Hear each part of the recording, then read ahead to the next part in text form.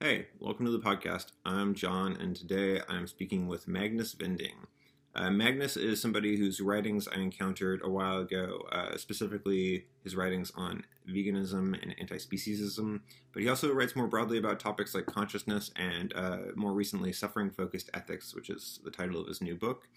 Today we sort of start off our conversation talking about veganism and how we live our lives as vegans. And then we get into some of the nitty-gritty of utilitarian thought experiments and utilitarian thought.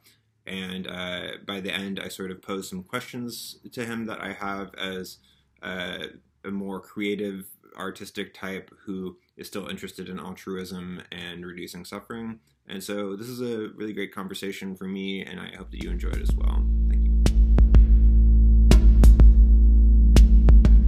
All right, Magnus Vinding, thank you for joining me. Welcome to the podcast.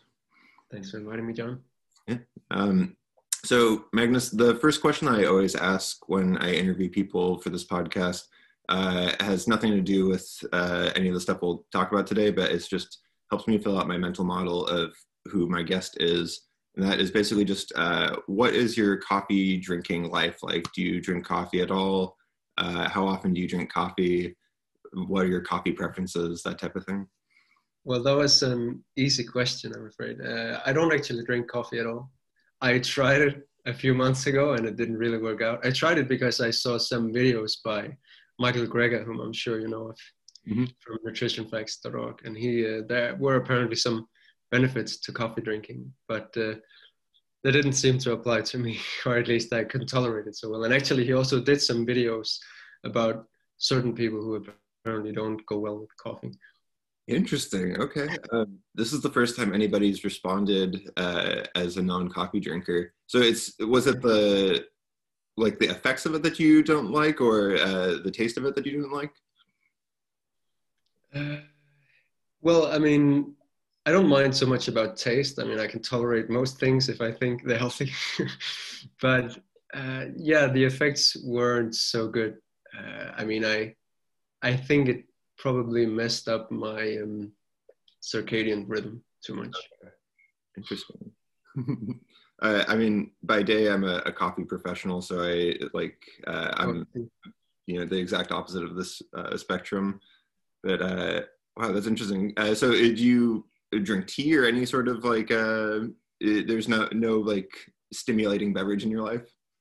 I do drink tea, but I usually stick with chamomile, so it's mild stuff. Okay, you probably get excellent sleep, but yeah, it's decent. Yeah. Cool. Well, so we're going to talk a lot about suffering-focused ethics and veganism and utilitarianism today. And I wanted to sort of start off, I guess, with veganism. And I know previously you've said that anti-speciesism is, in your mind, a more important cause, which I agree with. I think, because you're saying this is largely due to it being sort of something that encompasses veganism. And do you still resonate with the label of vegan? Like, are you a vegan yourself? Yeah, I mean, I'd definitely say that I am a vegan. Although, I mean, I don't think it's necessarily the most, what can I say, strategic thing to focus on, in a sense. I mean, and a lot of this it's just complicated by human psychology, you could say.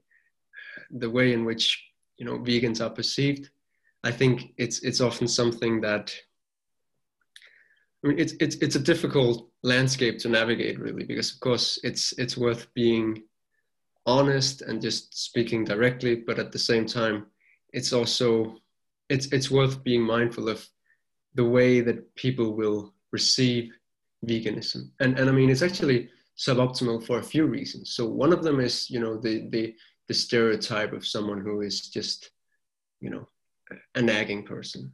That's one thing. But another thing is that veganism can also have this, it can give associations. I mean, a problem with it is that it can make the entire cause that we're fighting for seem like a matter of, it reduces it down to a matter of personal consumption. Mm-hmm. And I think that's a very big problem, right? So, and I think it's not as though one can't state that veganism isn't about that, but it's, I think, alternative framings such as, the anti-speciesist framing, it makes it more clear that this is a serious political and ethical issue, and it's not a matter of personal consumption. So that's one of the reasons I would favor an anti-speciesist approach. And another one is that, as you alluded to, it is just much more broad in its scope. It does encompass, all non-human animals, whereas veganism is entirely silent on the plight of wild animals. Mm-hmm. So over here in Los Angeles, veganism is kind of getting pretty popular, and I mean, it's being rebranded more as like plant-based. And I gotta say, like, the people that I see who are interested in this, there's no real sense of altruism there. And so it's like kind of loud, non-altruistic people who are promoting this diet or this lifestyle. But then, I see people like you or Brian Tomasic, and like, it's a lot more kind of like quiet and concretely oriented and very calibrated.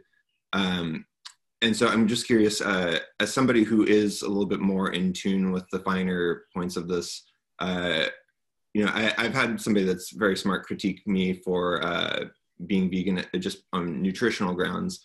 And I mean, we both seem plenty healthy, but is this anything that you feel you've had to give special attention to? I mean, you mentioned being sort of health oriented with coffee, but I mean, like, is something like phospholipids or, amino acid profiles in your protein, is that anything that like worries you, or is it just something that's been easy for you?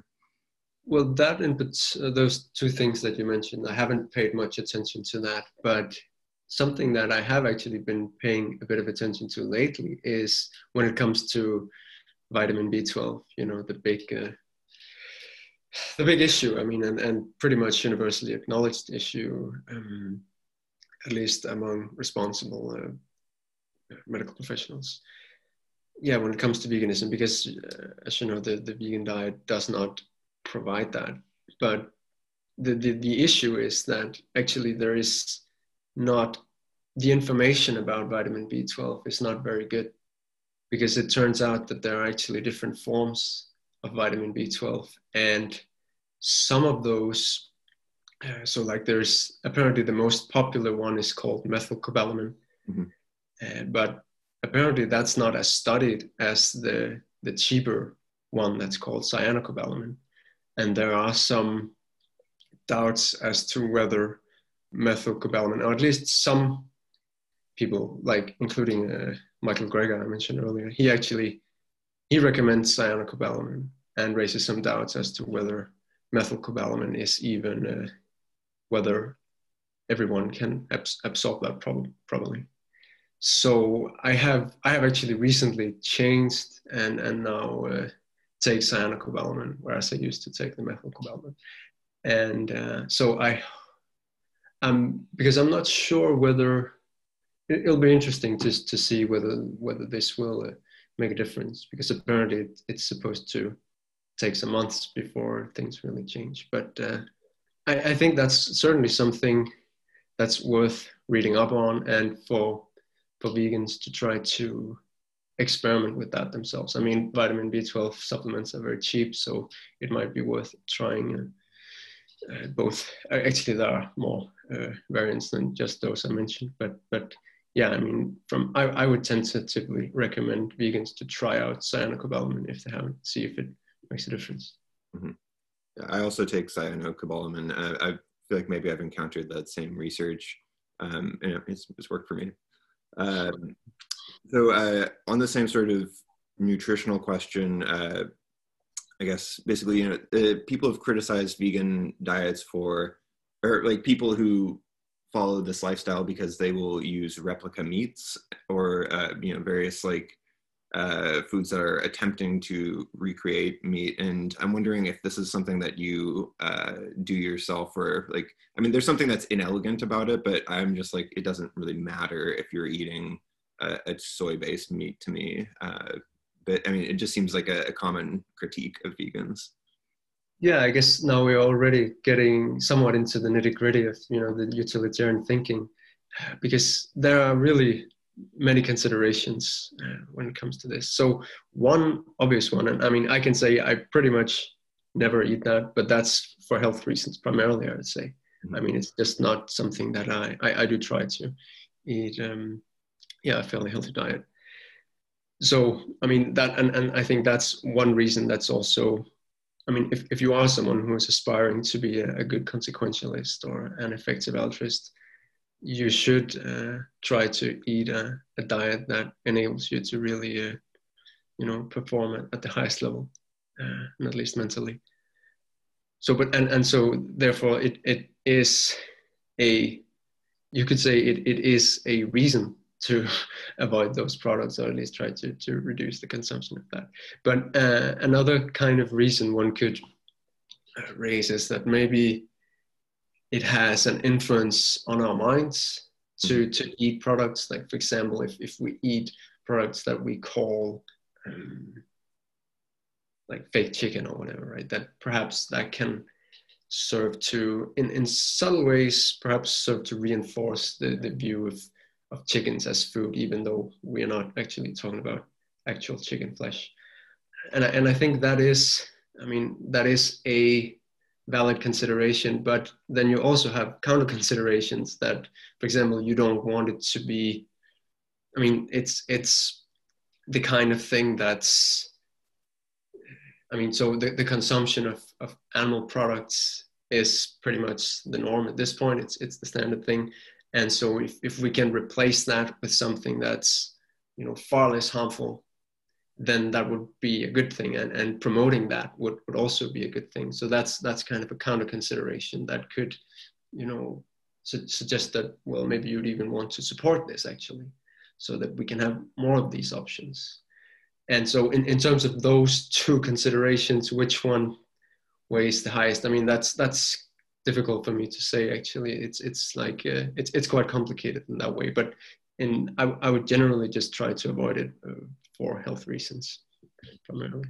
I suppose going through that sort of mental calculus of, which is more important can sort of be trumped by, going one level up to anti-speciesism and, considering something that has scale built in. On the same question, I guess I'm just curious if you have any sort of feelings about like the cultured meat movement that's coming. Like, do you, like, I've spoken to somebody who is a meat eater, and he was like very bothered by this concept of lab grown meat. And I think it's kind of weird. Like, there's some sort of uncanny valley element to it, but I kind of was angry at this person because it's like, how can you eat meat regularly and be so bothered by this idea of trying to, deal with factory farming?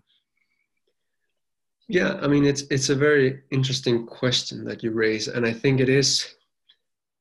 My impression is that some animal advocates are perhaps in some ways overhyping it. I mean, I very much hope that it has the potential that some people think it has, but it's not really obvious to me.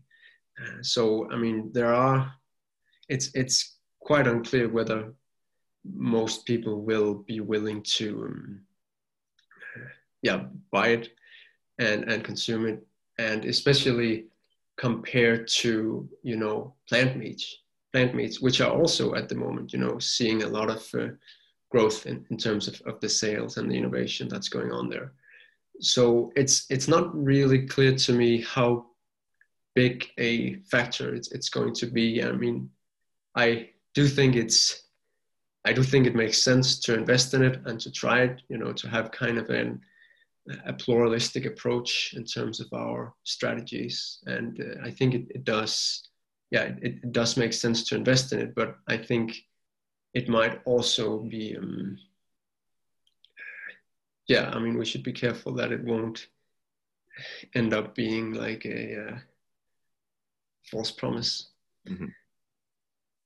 It's a lot of effort to go into something that we don't really have that firm footing on. One And last also, thing on veganism, and then we'll maybe move on to anti-speciesism more broadly. But do you mind just if I ask what your sort of day-to-day eating looks like?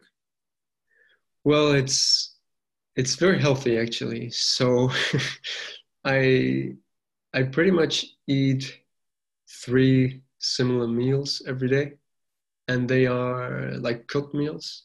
Mm-hmm. So I do meal prepping, and then I cook some very big meals with you know all the healthy foods that you generally see recommended, like broccoli and sweet potatoes, and also beets. So that kind of stuff that's supposed to, and also I also try to eat blueberries, which are also supposed to be very healthy. Mm-hmm. Brain-derived neurotrophic factor or whatever. Exactly. Cool. Yeah, I'm sort of toying with this idea of making like an ebook called like the Vegan Futurist Cookbook, and it's just kind of like a playful name to sell books if I ever get around to it. But I'm like thinking it should be more like the Negative Utilitarian Cookbook or something like that. So I'm curious how the utilitarian mind conceives of eating. But so anti-speciesism, you're a big proponent of because of the sort of scope of it, and scope neglect is a common issue that you see in I guess like the standard model of veganism. Can you talk a little bit about scope neglect and why you think anti-speciesism is the better cause? So yeah, I mean, so specifically when it comes to like animal advocates today, you could say that the scope neglect that is at work there is that fail to see, we fail to really appreciate the numbers of animals in the wild, and it's really not at all intuitive. So sometimes a good analogy might be something that most animal advocates do very much appreciate, namely that when it comes to companion animals, for example, dogs and cats who live in shelters, the number of cats and dogs is very small compared to the number of farm animals, especially chickens and also fish on factory farms. So it makes a lot of sense if you are, and of course they're also treated far worse, the latter group. So it makes a lot of sense that you'd want to invest your resources into helping farm animals compared to companion animals. But the thing is that a similar argument can actually be made with respect to wild animals when we look at the numbers there. Of course, one can debate the quality of life in the two cases, but certainly when it comes to the numbers, there are orders of magnitude more wild animals than there are farm animals. And that is something that we don't really appreciate so much, at an intuitive level. It does take some, what can you say, stepping back and really reflecting to feel the power of that consideration. Of course, then people will tend to say things like, well, there's perhaps first the idyllic objection, which is that, well, aren't wild animals doing pretty well generally? And the reply there is that unfortunately that's not really the case. So if you look at wild animals, most of them happen to live very, very short lives because they are brought into existence in a condition where there are a lot of, say, eggs that are hatching and a lot of new beings emerging, but in a condition where only very, very few beings can actually survive because there aren't enough resources, like there isn't enough food for all of them. So the vast majority of wild animals actually live extremely short lives where they just happen to be born and then die if they're sentient, presumably painful death soon thereafter. And then another objection might be, well, can we actually do anything about this? I mean, in the case of factory farming, it seems quite clear what we can do, but it seems less clear in the case of wild animals. And this is actually something that the organization Animal Ethics, they have made quite a few videos on this that addresses that objection at length, and perhaps we can link to some of those below. But yeah, in brief, one can say that it's in one sense, it's perhaps it's uncertain what we can do about it, like eventually on a large scale. But even if we won't be able to do more than what we can do today, it's still the case that actually the kinds of things that we do today are already, like in terms of policies in relation to like environmental policies, they are actually already quite significant in terms of the impacts that they have on wild animals. And so this is very much something that we should also like to take into consideration. And also lastly, it's worth noting that it doesn't have to be one thing or the other. I mean, we can and should pay attention and you know, try to advocate on behalf of both farm animals and wild animals. In terms of the scope question, a thought experiment I see sometimes on places like Lesserong is the sort of like speck in the eye versus torture problem. Are you familiar with this? Yeah. So, you know, the idea being, you know, is one person being tortured, you know, any different from a gazillion people with a little bit of, you know, dust in their eye? Do you think that this is a good thought experiment, or do you think that's kind of a disservice just in the sort of absurdity of it? Well, I mean, I guess it's a fair thought experiment, but the question is what it. I mean, so in my view, it's a fair thought experiment that actually hints at the, what can you say, the implausibility of certain aggregationist views, and the what can you say, the comparability of different kinds of suffering in an evaluative sense. So, I mean, my view is that there actually that you can't actually add up a large number of small discomforts to make them be worse than very extreme suffering. But the aggregation is just the issue of like, how are you ever going to quantify this? Yeah, or even, well, or just even the notion that this is something that, I mean, so even if you have some kind of quantification algorithm, I would say, but why should it apply, you know, across these very different kinds of, I mean, one you can barely even characterize as suffering, right? And the other is like the most intense suffering imaginable. I think that's actually is a strong point against, to my mind, the very naive versions of utilitarianism.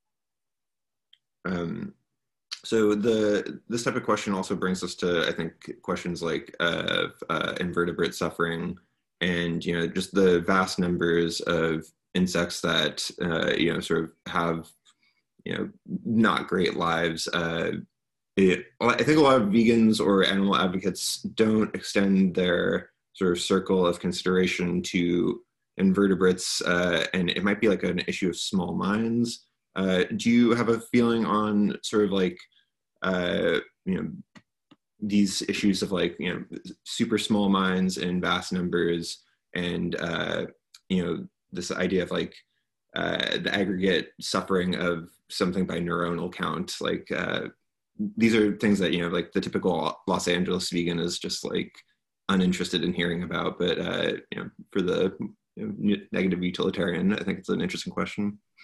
Yeah, I mean, it certainly raises tricky issues, right? Because how are you going to, yeah, just think about this? How are you going to approach it?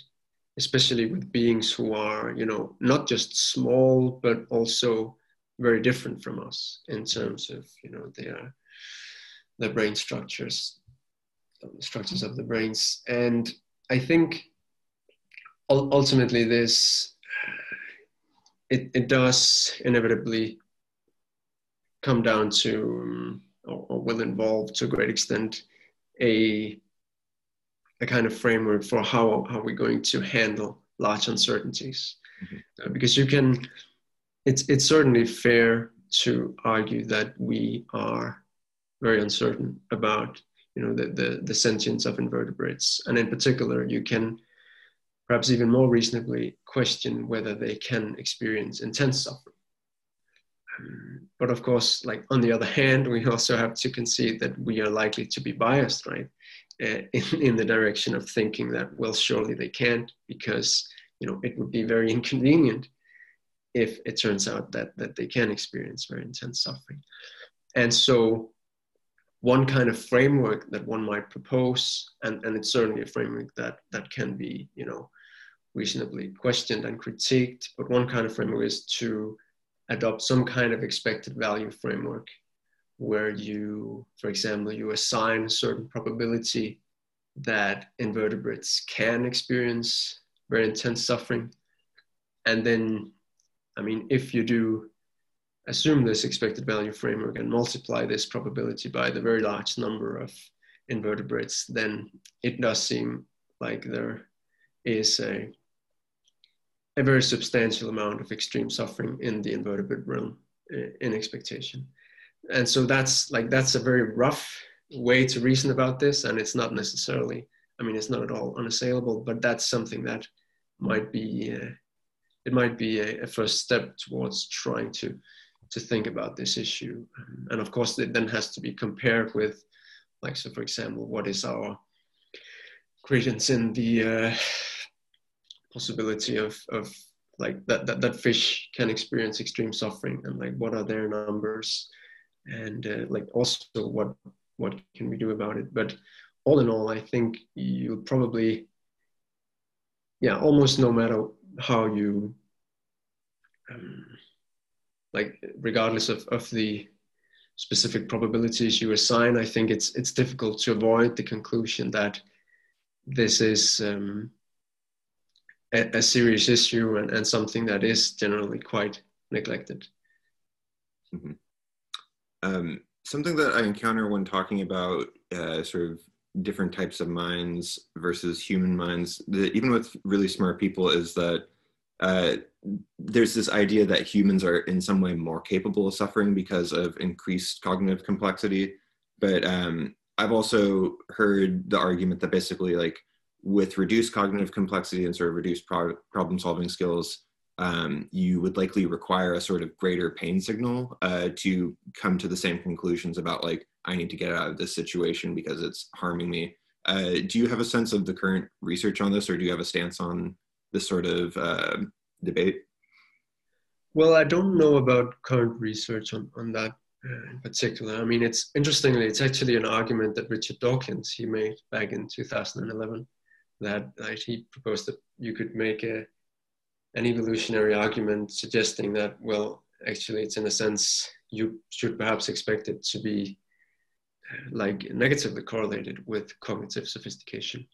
But I think in general, it's worth highlighting that to draw a distinction between cognitive sophistication on the one hand, and then the intensity of conscious experiences on the other hand. And so even if we just look at humans, there doesn't actually seem to be a very close connection between the two, right? It's not the most intense pains we experience don't necessarily involve anything very complicated in terms of intellectual sophistication. So I think it's a sphere where perhaps we can be somewhat deceived by self-serving biases if we it's again very convenient to say that, well, cognitive sophistication must be tied up with the intensity of suffering, but I don't really think there's much evidence for that. And that's especially relevant when we are considering insects, right? Because the lack of, this is also a point that I think Richard Ryder, who coined the term speciesism, he's also made this point that perhaps despite the very modest level of cognitive sophistication, perhaps insects can still feel pain just as intensely as we can. So that's certainly interesting to consider that possibility. Definitely. I think it's Andres Gomez Melison's presentation I saw this in. He was saying that the scale of pleasure and pain he believes is logarithmic, and I think this sort of meshes with like the effective altruist, sort of like bang for your altruistic buck sort of thing that they have going on. Do you feel that this is a reasonable assessment of the pain pleasure axis, that it's logarithmic? So, I mean, it's perhaps worth taking a step back to ask, I mean, in the basic, what can you say, like the basic intuition is certainly something that I very much agree with, but a more fundamental question is whether suffering and happiness, let's say, can even be, is it a cardinal quantity or not? And by that, I mean, is it something that we can talk about in terms of assigning a certain size to something? Like, can we say that, okay, you have an experience of -5 pain. Does that mean that you can have 2 of -5 pains, and then that is as bad as 1 -10 pain? And so there is that issue of whether, different kinds of suffering, should they be thought of, or the continuum of suffering, can we think of that in terms of a cardinal scale, or should it perhaps just be thought of as being ordinal, as it's called, which just means we can order them, but that doesn't mean that you can have this amount of one kind being then, worse than another when we scale things up.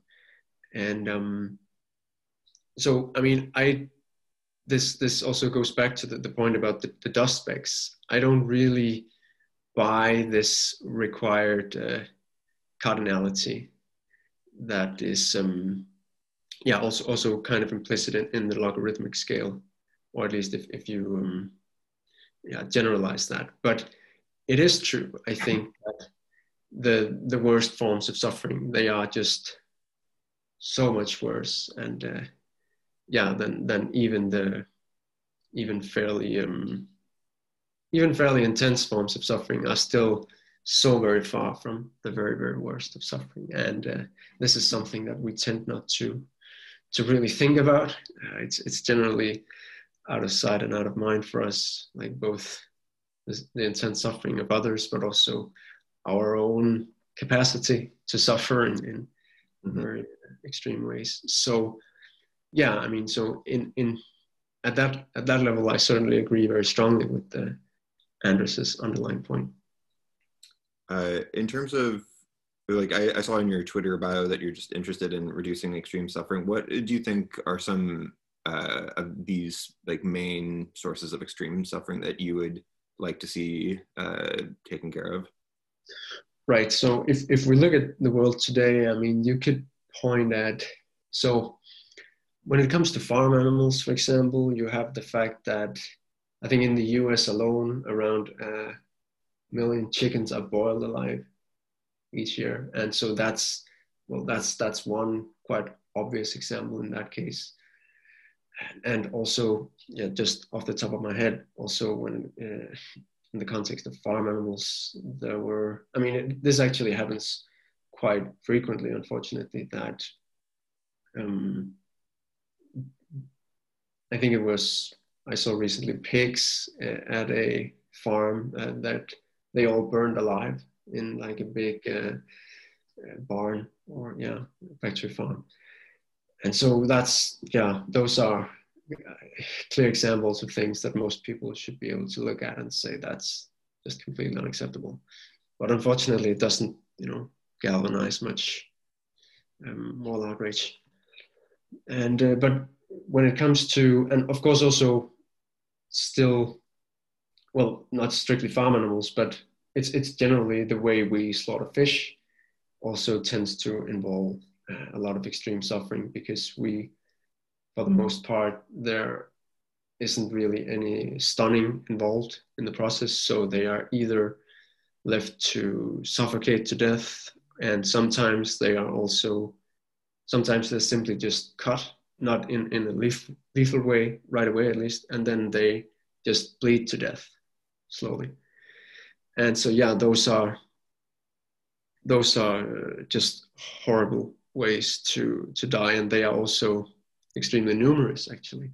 So according to some estimates, I say what I think, yeah, it's more than 1 trillion fish each year that we kill and slaughter. So yeah, that's quite extreme, both in terms of the intensity and the scale. But other than that, of course, you have for wild animals, being eaten alive I think is also an example of something that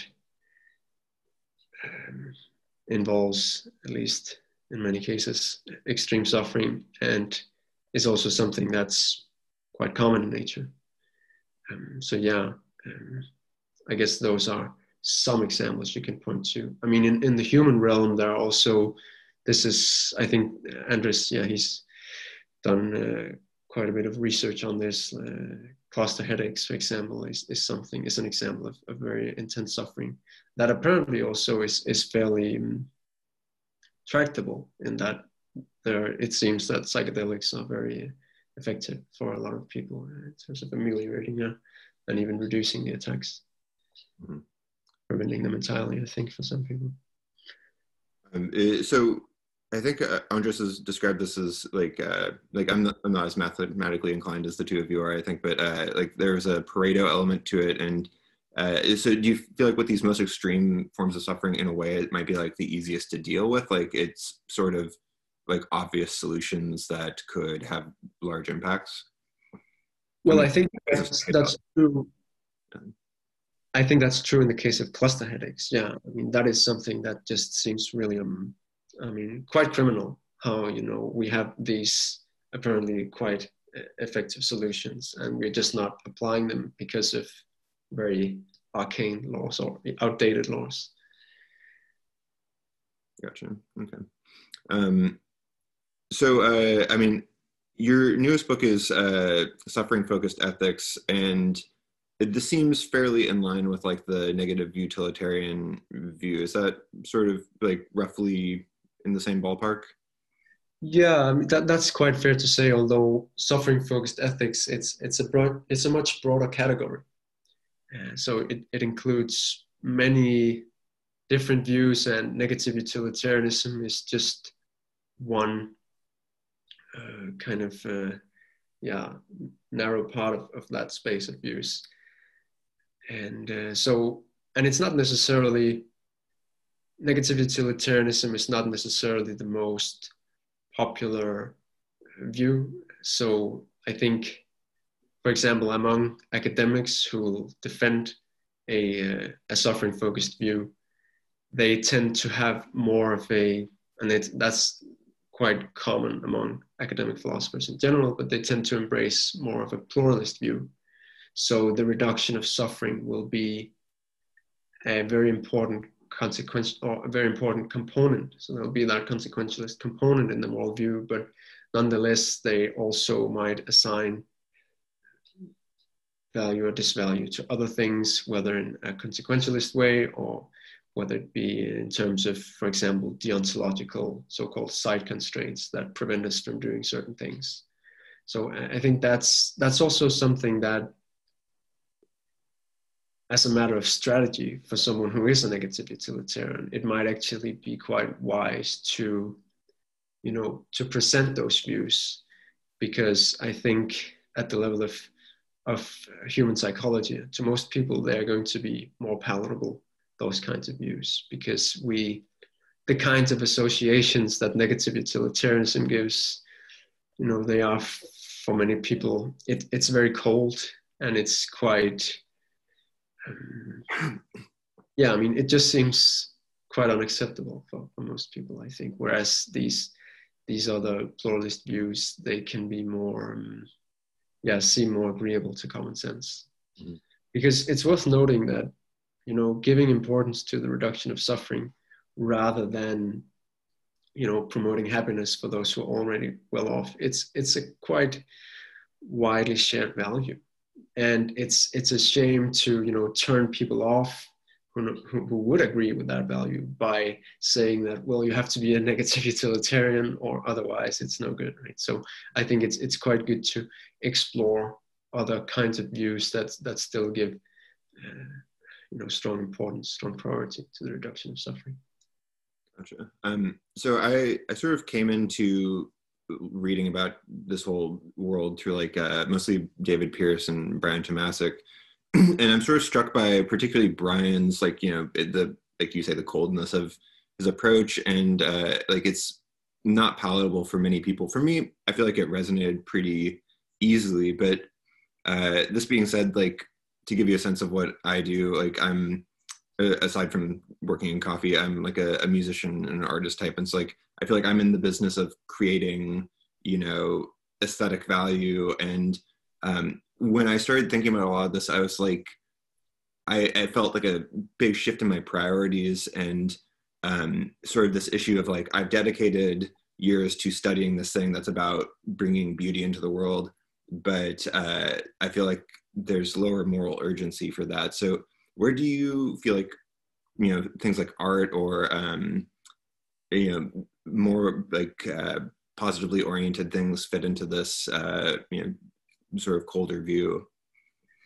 Yeah, I think I should clarify that I think the coldness that many people see in negative utilitarianism might actually be a bit of a straw man version of it, or not necessarily the most sophisticated version of negative utilitarianism in terms of what its actual implications would be. Mm-hmm. Because if you are a sophisticated, not just negative utilitarian, but consequentialist in general, you do need to take, the realities of human psychology into account. Right. And it is a fact that we do care about and do need indeed to have, positive experiences in our lives. We do need to have a sense of safety and, things to look forward to. And that's something that negative utilitarians would only, they would ignore that at their peril, because you're never going to inspire people if you don't have, if you don't emphasize that element of life, So I think it's actually quite important that as a negative utilitarian, you can say that you should at least value that stuff instrumentally.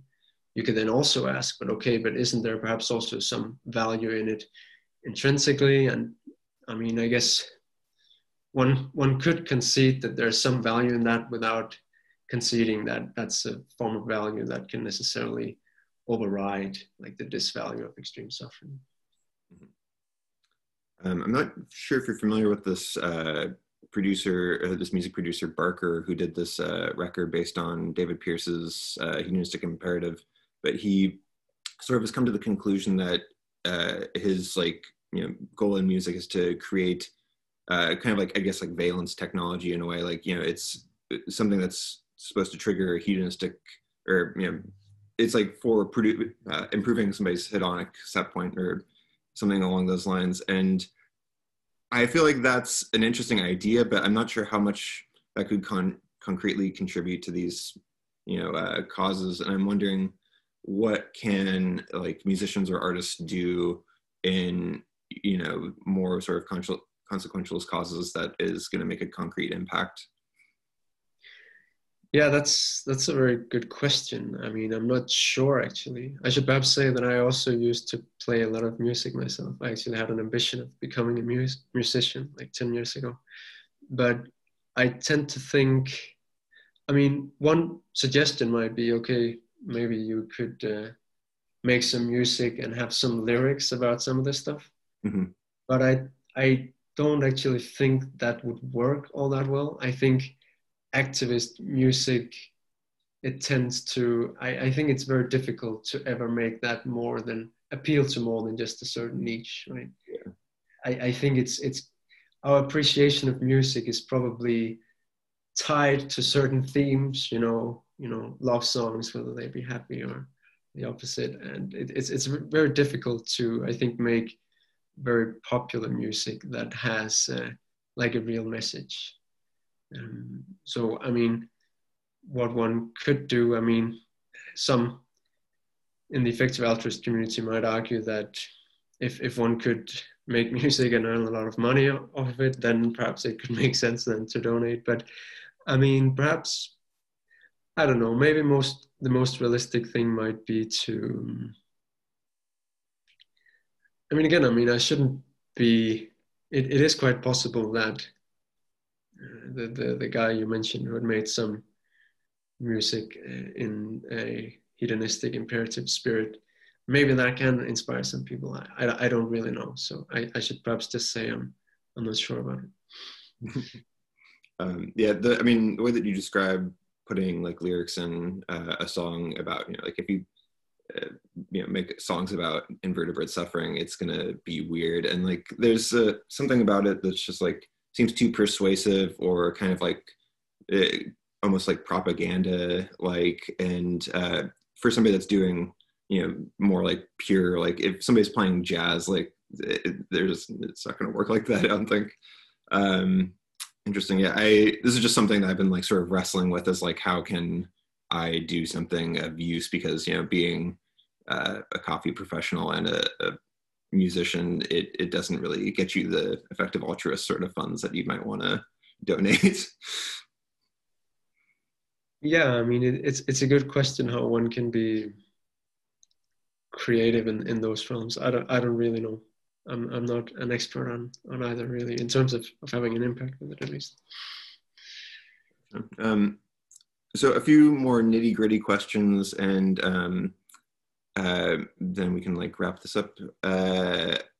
I'm curious. So, you know, Brian Tomasic talks about some things like suffering per gram and suffering per unit time. Do you think that this is a useful way to talk about it, or do you think it's only a useful way to talk about it within sort of like those who are focused on this type of thing? Yeah, I think there are again some considerations back and forth. I mean, I think it can be quite informative to make calculations of this kind, but then at the same time, I could also be worried about, for example, the signaling effects of these things. So some people, especially if they don't have, you know, a certain consequentialist leaning, they might, well, yeah, I mean, so both if you are someone who's an activist, you might be turned off if you see that kind of thing, but it could also, to people who are newer to these things, or people who perhaps haven't heard so much about animal rights, I think to such people, it might still, there's a risk that it will reinforce some bad views of, I mean, in ethical terms, when it comes to non-human animals, because it's not how we would really write about, usually at least, in the case of human suffering and atrocities committed against humans. And I know, I mean, it's not an entirely fair analogy, because we are not in a situation where humans are exploited and abused on a similar scale and in similar ways. But I think there are still some, like I think it's very important to try to factor in like our moral psychology and moral perception, and especially how most people think about these things, or most people in our audiences. Because also, and these considerations, I think they can tend to speak against making those kinds of calculations. And then in terms of the case for making those calculations, I'm not convinced that, I mean, so for example, you can dispute their validity in many cases, I think. So it's often, I'm not saying this of anything Brian has written in particular, but such numbers will often be quite speculative. And so one question for me, and I guess it's a fairly open question, is whether it's really worth it to try to make very speculative, in my view, speculative calculations that will potentially turn people off. So I don't myself tend to make those kinds of calculations, or even try. I'm not really, I think this is also a point that's often made in the effective altruism community, that it's probably better generally to take to have a systemic focus, like to try to focus on creating institutional change. And I think this actually also applies to the kinds of things that we ourselves do. So I think actually something like veganism itself, I think it has fairly powerful signaling effects on other people, but also on our own minds in terms of, I think it can strengthen a commitment to the cause in a way that something like flexitarianism can't quite do. But of course, I mean, I should also state that I may well be biased here, right? Because I happen to, live, or at least try to live a vegan lifestyle to the extent possible. And also, I hope that you don't think that I'm trying to get you to critique Brian's writings or anything. I mean, I think we both admire what he has to say quite a lot. Another sort of effective altruist thing that I've seen is this idea of like offsets. And like, I know like some people will basically decide to not become vegan in favor of donating a bunch of money to animal ethics causes. And this type of thing doesn't sit well with me intuitively, even though I get that like theoretically you're offsetting something. But I mean, it just seems like, you could still, like, if you have the ability to donate a bunch of money to an animal ethics type organization, you still probably have the bandwidth to adjust your own lifestyle. Do you have any thoughts on these sort of offset approaches? Well, I mean, I think it again comes down to, how naive versus sophisticated are we as consequentialists, and also how do we think about non-human animals compared to humans? Because offsetting is something that we generally aren't so inclined to. We generally don't find it so appealing when it comes to cases of human suffering or exploitation. So like, for example, few people would say that we can just offset, say, cases of, blatant racism, or even, if we're talking about something like child abuse, well, I can morally offset that, and then it kind of cancels out. Mm-hmm. And I think there is some, in the human case, I think there is some wisdom there. And I think it's quite sensible that we don't think in those terms. Mm-hmm. So I think there is it comes down to some of the more, can I say, like the complicated reality of human psychology has to be factored in. And I think our emotions do play a big role, and they are very important.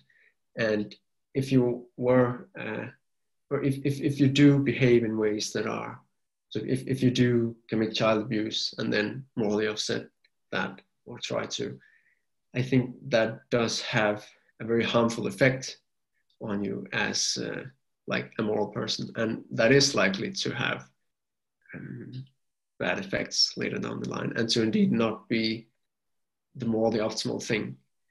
And I'm not saying these are completely analogous situations, but I would still I would still insist on saying that we can't just accept moral offsetting at face value. And we can't just say that, well, I did this and this, and so I can pay this much money and the end result will be fine. Because I think what we realize in the human case is that, well, the calculation doesn't just end with, these two things you put on the table. There are, downstream effects of the things that you do. And there's the whole matter of like, what are the moral attitudes, the moral views that you are reinforcing with this whole way of acting and thinking.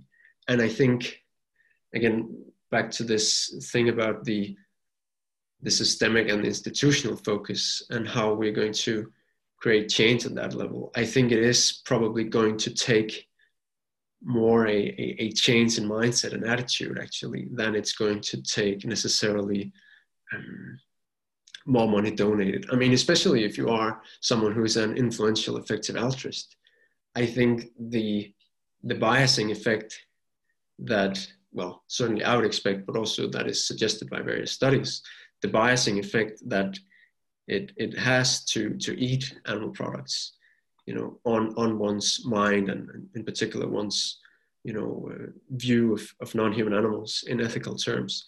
I think that could be far worse. I mean, that could be a really, really large sum of money that you would have to pay, like in the final consequentialist analysis, to really make up for that. Because I think this is something I've seen quite a lot, that people report after perhaps a month or two of being vegan. There's, you know, that change in perception where you do suddenly, perhaps you could before kind of pay lip service to there being an atrocity going on, but, you know, suddenly it's kind of much, much deeper and you really feel it. And it's just, it's a whole other thing at that point. And I think that change in thinking, or perhaps rather in attitude, that can be really significant. And it's one should not underestimate that and say that, well, it's just, it would be a large amount of money, I think one would have to pay to make up for that. Well, so last couple of questions I have, basically, like, I think that to deal with this type of stuff, you have to have a certain disposition, and, like, you know, obviously, like, people like you or Brian or, you know, like, you know, bigger figures like Peter Singer have a disposition to sort of engage with this. And, you know, a lot of people just don't want to even think about suffering.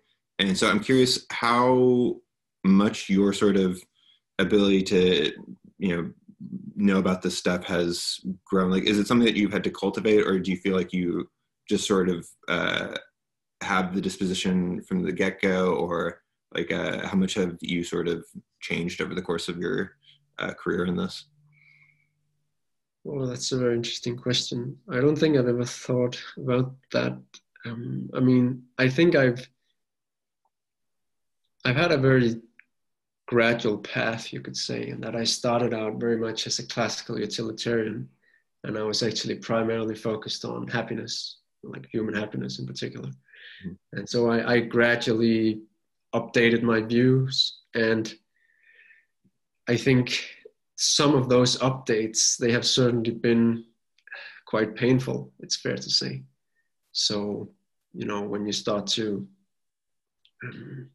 consider non-human animals as well, and you live in a world that generally doesn't very much, that's very difficult to, and it can have a big psychological effect now. And the same applies, I think, to the update I've made in terms of prioritizing suffering and seeing that as, you know, being the most important thing. I think that's also something that it can feel quite dark. You know, in one sense, you could say just like it's challenging in two different ways, because partly it's challenging to be confronted with suffering and to think about that. That can be, you know, there can be kind of a painful empathy there. But also at a more cognitive level, to have a worldview that's very much centered on the reduction of suffering can also be difficult, because it's not necessarily as inspiring as, you know, we might prefer to have our worldview be, right? We might want to have something that gives us like a positive vision and something to look forward to. So that's another sense in which it can be quite difficult. So I think, I mean, I guess it's fair to say that I've moved very gradually and probably adapted very gradually to some, I mean, what can I say, dark truths in a way. Gotcha. I mean, I feel like in the way that you speak, like there's like a almost sort of like spiritual element in an extremely non-spiritual way. Do you feel like any sort of, I mean, like, I imagine that you aren't religious, but is there any sort of spiritual element to this that you've cultivated? It's interesting. I mean, I think I guess the term spiritual, it means different things for different people, right? I think many people associate it with something supernatural or superstitious. And I mean, I certainly don't endorse spirituality in that kind of sense. But I mean, if we're talking about spiritual in the sense of being contemplative and, you know, something that's wholly secular and detached from superstition, then I mean, I would say I'm very spiritual in that sense and do practice meditation. I think that can actually be a very helpful tool in terms of like both in terms of cultivating concentration and, you know, being able to handle stress, but also actually to cultivate compassion. And that's another like secret tool that's probably very useful for someone who's trying to reduce suffering and working toward that end, because compassion meditation has been shown to actually increase people's ability to handle suffering. So not only to increase people's motivation to reduce the suffering of others, but also even to better handle it and even to feel more positive effect in the face of suffering. Mm-hmm. And I think that's actually ultimately desirable. And so this is an important distinction that's also drawn by psychologists, is that between affective empathy and then compassion, where, you know, if you are empathetic and you're confronted with suffering and you feel empathy, that's actually a very painful state. And perhaps more importantly, it's not a state that really enables you to act and do something about it, at least if it's a very strong sense of empathy. Whereas compassion is quite different. It's in a sense, it's more emotionally detached, but it's even more effective when it comes to doing something about it, because there is, I think it's even the common definition of compassion is that it's the desire to see someone else's suffering alleviated and to do something about it. And so it's more action oriented and much less painful, if it's even painful at all. So I think that's kind of a hack there, that it's worth trying to cultivate compassion more, and actually because I think some people make the mistake of thinking that I should be more empathetic. And so in that way, we can kind of have a higher order, like a certain cognitive layer can kind of try to boost our empathy and try to say, this is the good thing. Whereas perhaps it's actually not. It might actually, I'm not saying empathy doesn't have its place. I think it's a very good thing.